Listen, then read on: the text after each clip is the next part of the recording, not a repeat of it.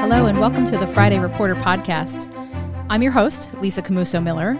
I'm a public affairs professional in Washington, D.C., and I interview members of the media about their background, about how they got into journalism, and lots of other topics. The Friday Reporter is a PR Daily podcast. Check out PR Daily for ideas, inspiration, and trends on all things public affairs, and to find the Friday Reporter podcast.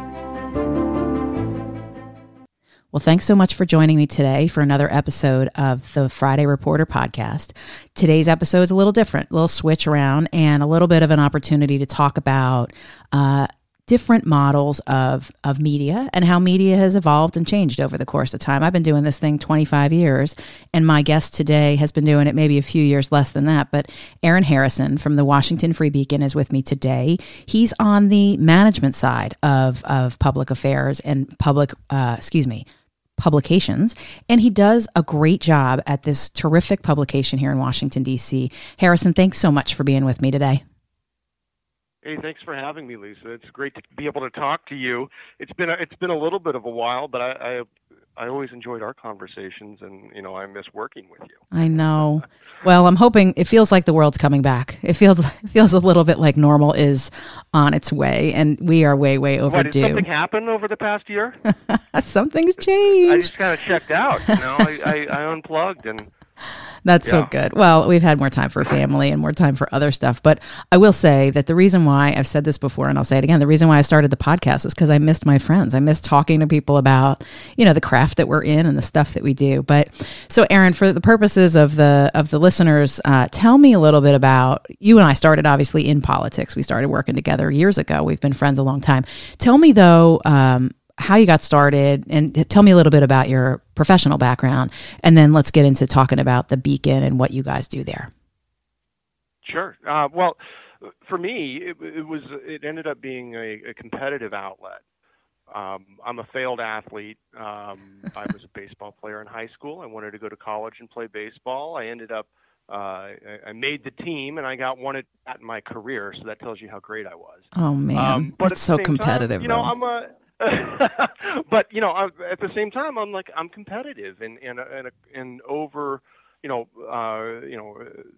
growing up, politics always interested me. There's a scoreboard at the end of the day. Yep. And there's winners and losers. So I got a chance. Yeah, and so when I was in college, I got a chance to work on a congressional campaign, and I had never worked on a campaign before.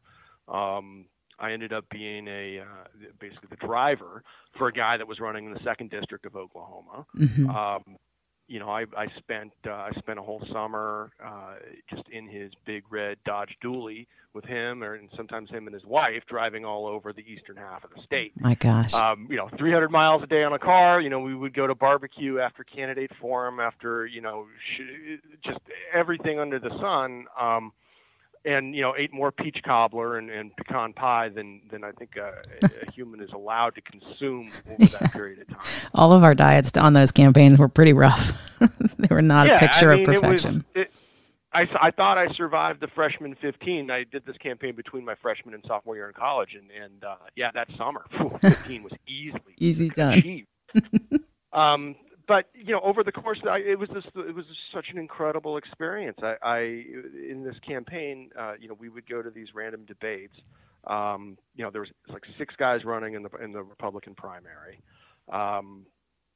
One of the guys had a heart attack on stage during one of the debates.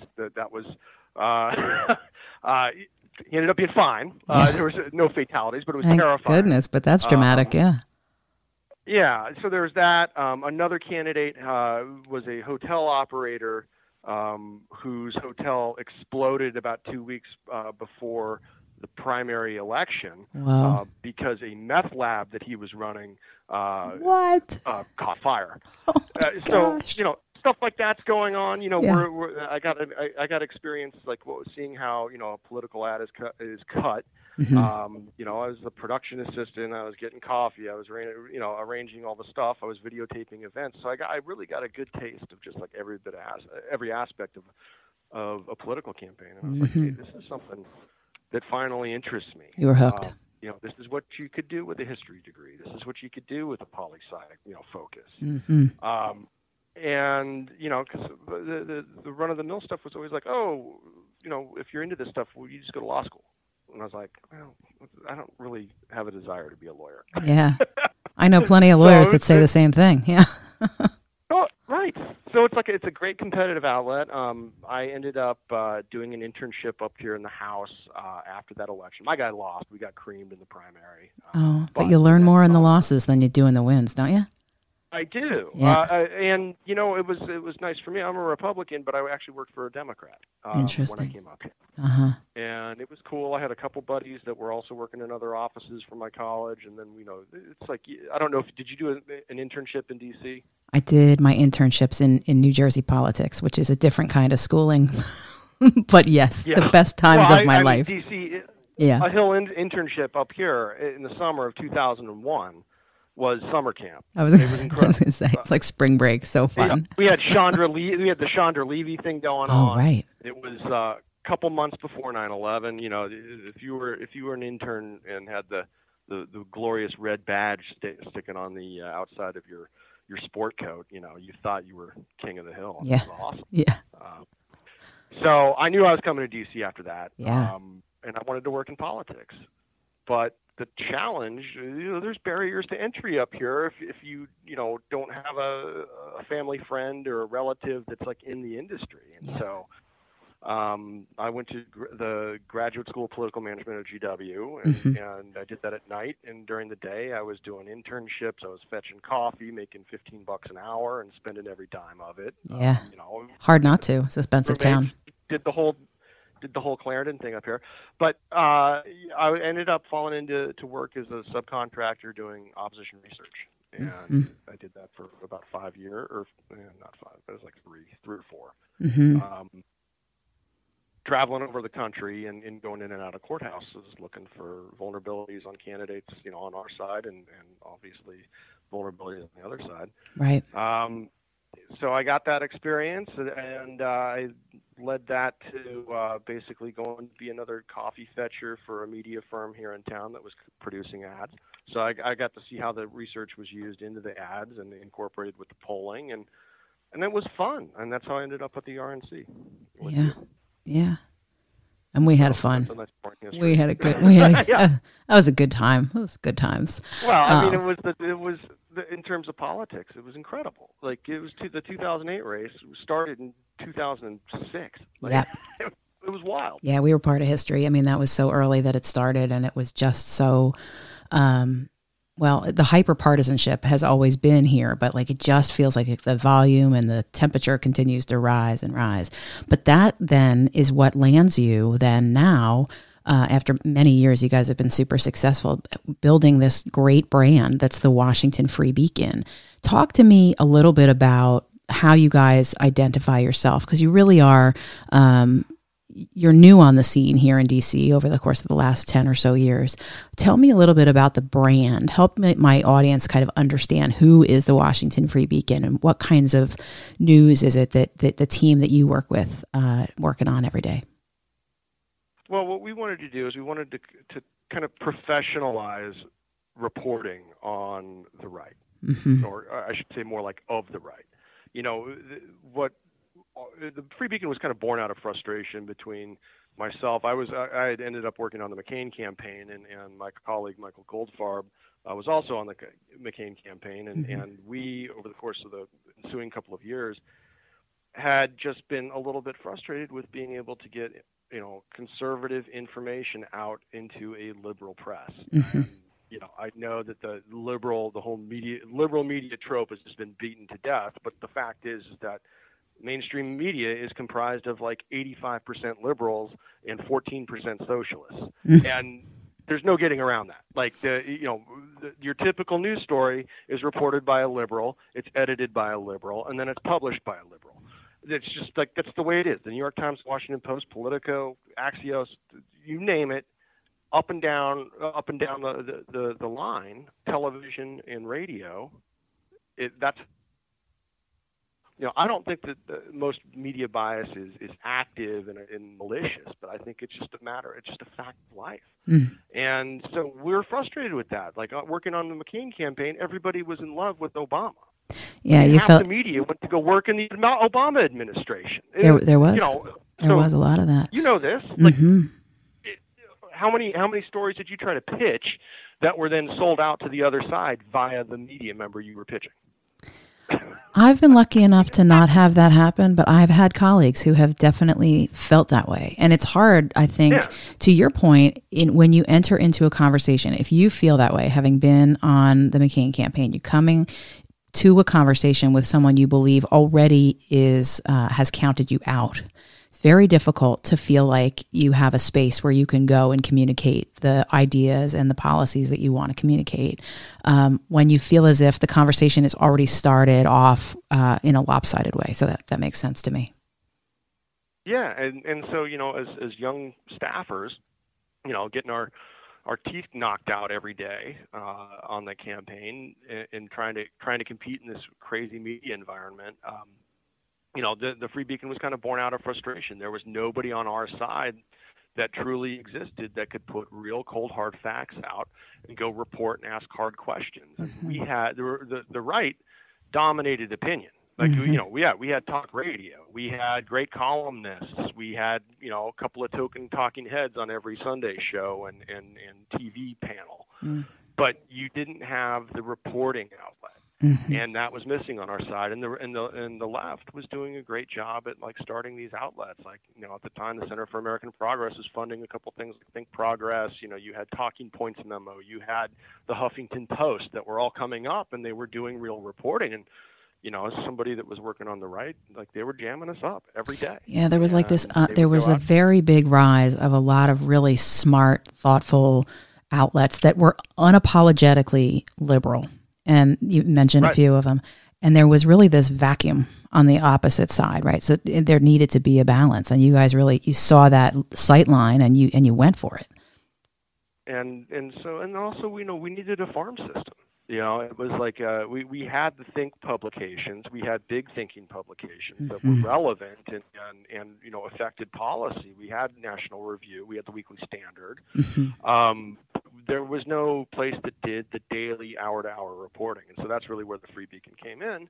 And our thought was, if we can get a young core of reporters, give them professional training, teach them how to deal with operatives, with staffers and campaigns, and also, you know, the people that make this country tick, if we gave them professional training as reporters, perhaps they would pursue careers in that. And boy, you guys have graduated some superstars. Yeah. I mean, you have really, the farm team that you raised up, I mean, they are tremendous, tremendous reporters.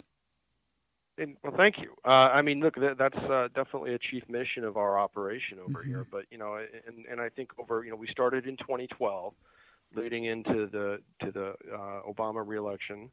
And, you know, we're still here in 2021, which, you know, blows our mind. We didn't really think we'd be around for much more than a year, but we found early success and we kept riding it. And I think it's a credit, you know, to the talent that we've been able to retain and also to recruit over here. I think as we've grown as a publication, we've matured a bit so that we're actually getting more seasoned reporters that start here as opposed to starting, you know, total greenhorns and training up. Well, just like anything else. All that credit. I can't take any credit for that. That all goes to our first editor-in-chief, Matthew Continetti. Matthew Continetti, and since 2019, Eliana Johnson, who we recruited from Politico. Yeah.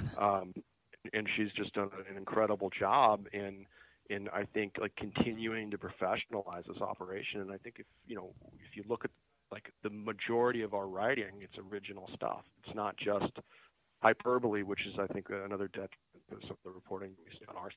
Yeah, there is some of that on our side. There's some of that on their side too. On both sides, there's back and forth. But I will say that, you know, from being a back of the napkin idea hatched over some cold beers one night after the campaign has finally gone to bed, you guys have really built a professional news outlet that really does break some tremendous news. And you guys don't, plenty of other publications accept opinion from outside, right? So opinion op-eds and some of these other things. But you guys have held really hard against that model. That's not something that you do at your publication. You are original reporting only. Is that still the case? That is still the case. I mean, there is the rare occasion we make an op-ed, but it's usually something relevant to something that we are covering exclusively or with a huge focus on. We have always had the opinion that we need to speak with one clear editorial voice. The Free Beacon's not a forum. There's no comment section on the Free Beacon. There never has been. Right. We're not looking to engage in a conversation. We are looking to tell people like what is going on out there and what the facts are. Yeah. Let them make the decision. And so I think that I think we get caught. I think our side just gets caught up in that. Like we want to, we all get distracted with trying to win arguments and making philosophical points. And I'm like, guys, this is minute to minute combat. Like we're getting our guts punched every day by the left, and there needs to be somebody that can present the opposing view. And I think that what makes you all stand out from some of the other publications that are out there is, because you have sort of set this hard line, like, we don't take opinions, we report the news and we report it in, the way that we do. It really, to me, sort of puts you guys right at the top level of publications for the right. Tell me a little bit about, you're obviously, you're a numbers guy and you're a research guy. Tell me a little bit about, you guys have hard passes, obviously, for the White House. Like where are your reporters and where are they reporting? Are they in the States? How's that work? We have occasional. Once, this is the thing is like, we have some reporters that have been hard passed. But look, we follow the rules and we'll go up and I just find most of these stage press conferences to be a joke. They're not necessarily not your model anyway. So yeah. Yeah, I mean, we'll go up and we'll ask tough questions, but I'm also not going to have somebody, throw a shoe at whoever's on the podium to get their attention. We call every subject that we talk about for comment. Everybody gets a fair opportunity to respond what we're going to report. That is something we drill into our reporters. Don't just go off of what somebody told you or a package of information that you've been given and take it as fact. Like we have a fact checking system here. We have a full editorial policy, and we are calling to ask questions. Now, the subjects, that's up to them whether they want to answer it or not. But if they don't answer it, I mean, as you know, PR 101, then the publication's going to print the information they have. Right. No answer often is an admission of guilt too. Unfortunately or not fortunately. Yeah. But that's the business we're in. And the reason why it felt so important for me to have a conversation with you about what you guys do is because, since you and I came on the scene, since we, started doing what we have done in this political communication space, media has changed. I mean, so much. It's just so different. Do you print a hard, are you strictly online? Do you have a print operation as well? How does that look for you? No, we're strictly digital. We just figured that the speed of information right now is the most important thing once you got the eyes, T's crossed and the facts checked, like get the information out and get it to relevant people. I mean, I think it's such a mistake for certain congressional offices and candidates and government officials to not engage with partisan press, primarily because of the speed of information. If you want to you need to get your side out, because guess what? Like we got professionals over here that are going to elevate the information. You may think it's just going to sit on if you think it's just a hack partisan website, you may think it's going to sit here, but I'm telling you, if the information is solid, and it always is on the Washington Free Beacon, it will elevate, and it will become a much bigger story if you don't try to get your side in. Yeah. And sometimes it is a big story, and it's going to blow up anyway. But you guys are so entrepreneurial too, in terms of promoting the news that you do. I mean, many, many publications are also doing that. Do you feel like the Beacon, you all do that and your reporters do that, or is it incumbent on the reporter to do that enterprise work to get their publication out there? How do you guys approach those kinds of things? Well, I think that, we want our reporters just focusing on the story. We want them to go out there and run all the traps on covering their bases before we push something to print. But once once that link is ready to go live, we have a team of people that are pushing it to relevant parties that are on that beat. I've been sending out emails, with our breaking news to a list of, what used to be called the Gang of 500. I've got like an imitation list of that, and people have moved on and moved out, and I've tried to replace them with people that replace them. But, there's what you have to get this information in front of people's eyes, because the way the search engines operate, the way the social media pages operate, they change all the time. What worked yesterday isn't necessarily going to work. Yeah, the algorithm adjusts all the time. Mm-hmm. Yeah, I mean, that's it. So we have always taken an approach of like, we are not going to be solely, I'll say Facebook. We are not going to be a Facebook-dependent publication. We are not going to engage in the clickbait games, because ultimately we're about the information. We're not about the traffic numbers. Yeah. Well, I mean, that makes a lot of sense. And that's one of the things that, even in communication, you have to coach people about. Like, you can't rely strictly on social media. Yes, it needs to be an element of your campaign.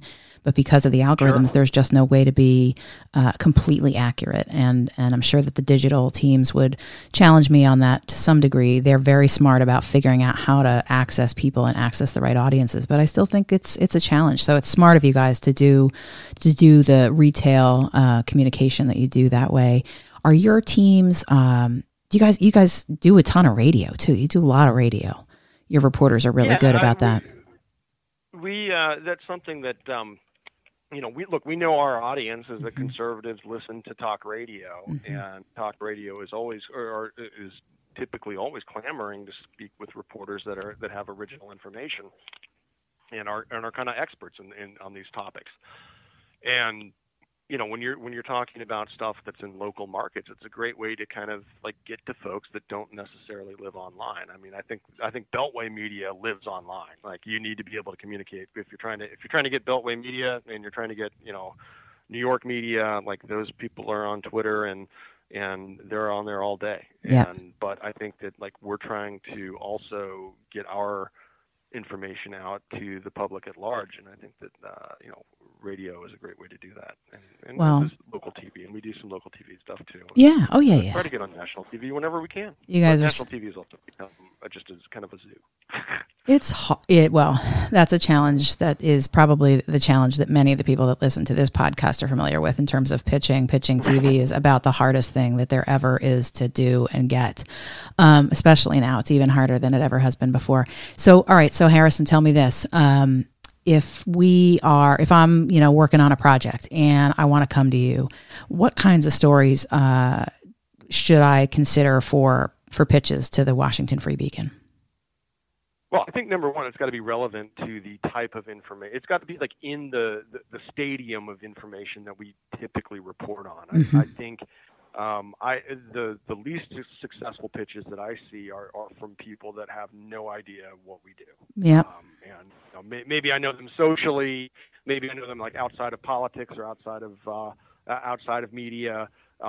But like all of a sudden they're like, oh, well, I can get this information in this publication. It has nothing to do with what we were talking about. Yeah. And so I think you really have to do, you have to know the media universe to be successful. And I think a lot of it is just like, make sure that the information you're pitching is fresh, that other people haven't already covered it. I hate getting pitches from things that like, oh, the New York Times covered this, 2 weeks ago. We'd love to get some more information. We would love for you guys just basically to do what they just did. Yeah. Like, no, they just did it. Like, no thanks. Give us first.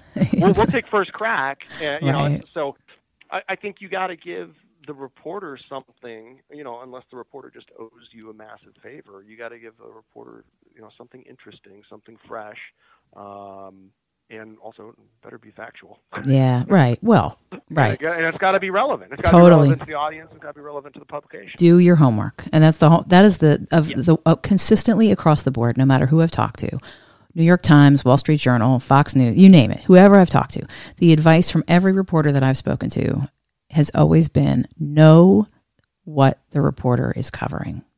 Because these blanket pitches yeah, sure, clients love to hear that you've pitched 50 reporters. Let's face it. If you've pitched 50 reporters, they are not 50 quality pitches. If you've pitched 4 reporters, then most likely you've done your homework and you've thought out what it is a reporter cares about. So every time I'm on a conversation on this podcast, I try to get a sense of like, what's your beat? What do you care about? What do you want us to hit you up with? And that has been, I think even the guests have enjoyed that.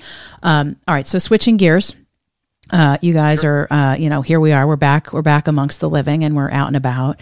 What keeps you busy on the weekends once you don't have to be in the office and paying attention to the news? Two very small, high energy individuals that are both under the age of 4. The little humans are keeping you busy, are they? Yeah, one I just caught doing his best Michael Myers imitation yesterday, who snuck up and yanked a gigantic kitchen knife off off the counter and started walking around with it. Oh, good. In his wobbly steps. Mm-hmm. Parenting is fun, isn't it? Never a dull moment. Yeah, I've now got 2 kids, but I've only been doing this for not even quite 4 years at this point, so I feel like a new parent. But it's just like trust me, I got teenagers. I still feel like a new parent. Yeah, I mean, that's the second those babies show up, you're just like, I mean, your whole perspective changes. I mean, weekends. What's a weekend anymore? Yeah, yeah. You're still up. You're still, the crack of dawn hits, like you're still up. There's no sleeping in. There's no. Everything does revolve around them, but like you just kind of like redefine fun, and it is a blast. It's the most rewarding thing ever. Yeah. So I love chasing those little creatures around. Unless they're wielding a kitchen knife, then you got something to be worried about. Yeah. All right. So I mean, there's never a dull moment. There's a suicide attempt in my house every 30 I know it. Yeah. Teetering on the edge of the stair. Oh my gosh, those days. Ooh, yeah. Your hair will dramatically change the color of it if it hasn't already. All right. So the final question always on the podcast is I ask for a recommendation for a future guest. And you've got a great suite of reporters you work with. You've got a lot of colleagues and friends that you like working with at other publications. Is there somebody that strikes you as someone that might be a fun and interesting guest for a future episode? Yes. I've got one. And maybe I will do my best to facilitate this, but I also don't want to promise something that okay. Might be. That's okay. Sometimes it works out. Sometimes it doesn't, Free Beacon alumni, Elizabeth Harrington, was just appointed the chief spokesperson for former President Donald Trump. Oh. I think that would be a very interesting interview for you. Okay. And Liz, this was her second job. Mm-hmm. She left us to go work at the RNC and has just recently gotten a huge promotion, and that would be interesting. Okay. Well, I'd love to hear from her. I mean, it's always... Liz is awesome. Awesome. Well, good. Well, you and I will work behind the scenes to see if we can make that happen. She'd be an interesting guest to have, and it'd be great to hear from her.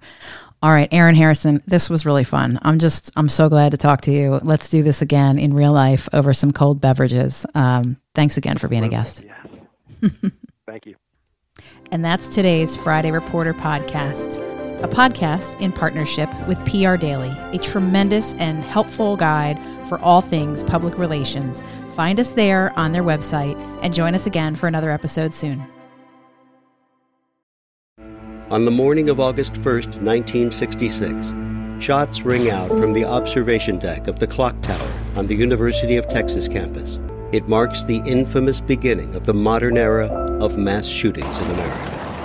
You're listening to Stop the Killing podcast. Join us as we take you behind the crime scene tape to explain global mass shootings and mass attacks. I'm Sarah Ferris, but more importantly, this is Catherine Schweit, the former head of the FBI's active shooter program. I spent 5 years as the FBI's top executive looking for answers to the mass shooting crisis. I've been at the shooting scenes, I've traced heroic acts of bravery, and I've sat silently and listened to the heart-wrenching stories from survivors. Amongst this horror, there is hope. We all hold the key to stop the killing. You just need to know how to unlock the door. Download Stop the Killing and be part of the solution. Search Stop the Killing on Apple, Spotify, and all the usual suspects.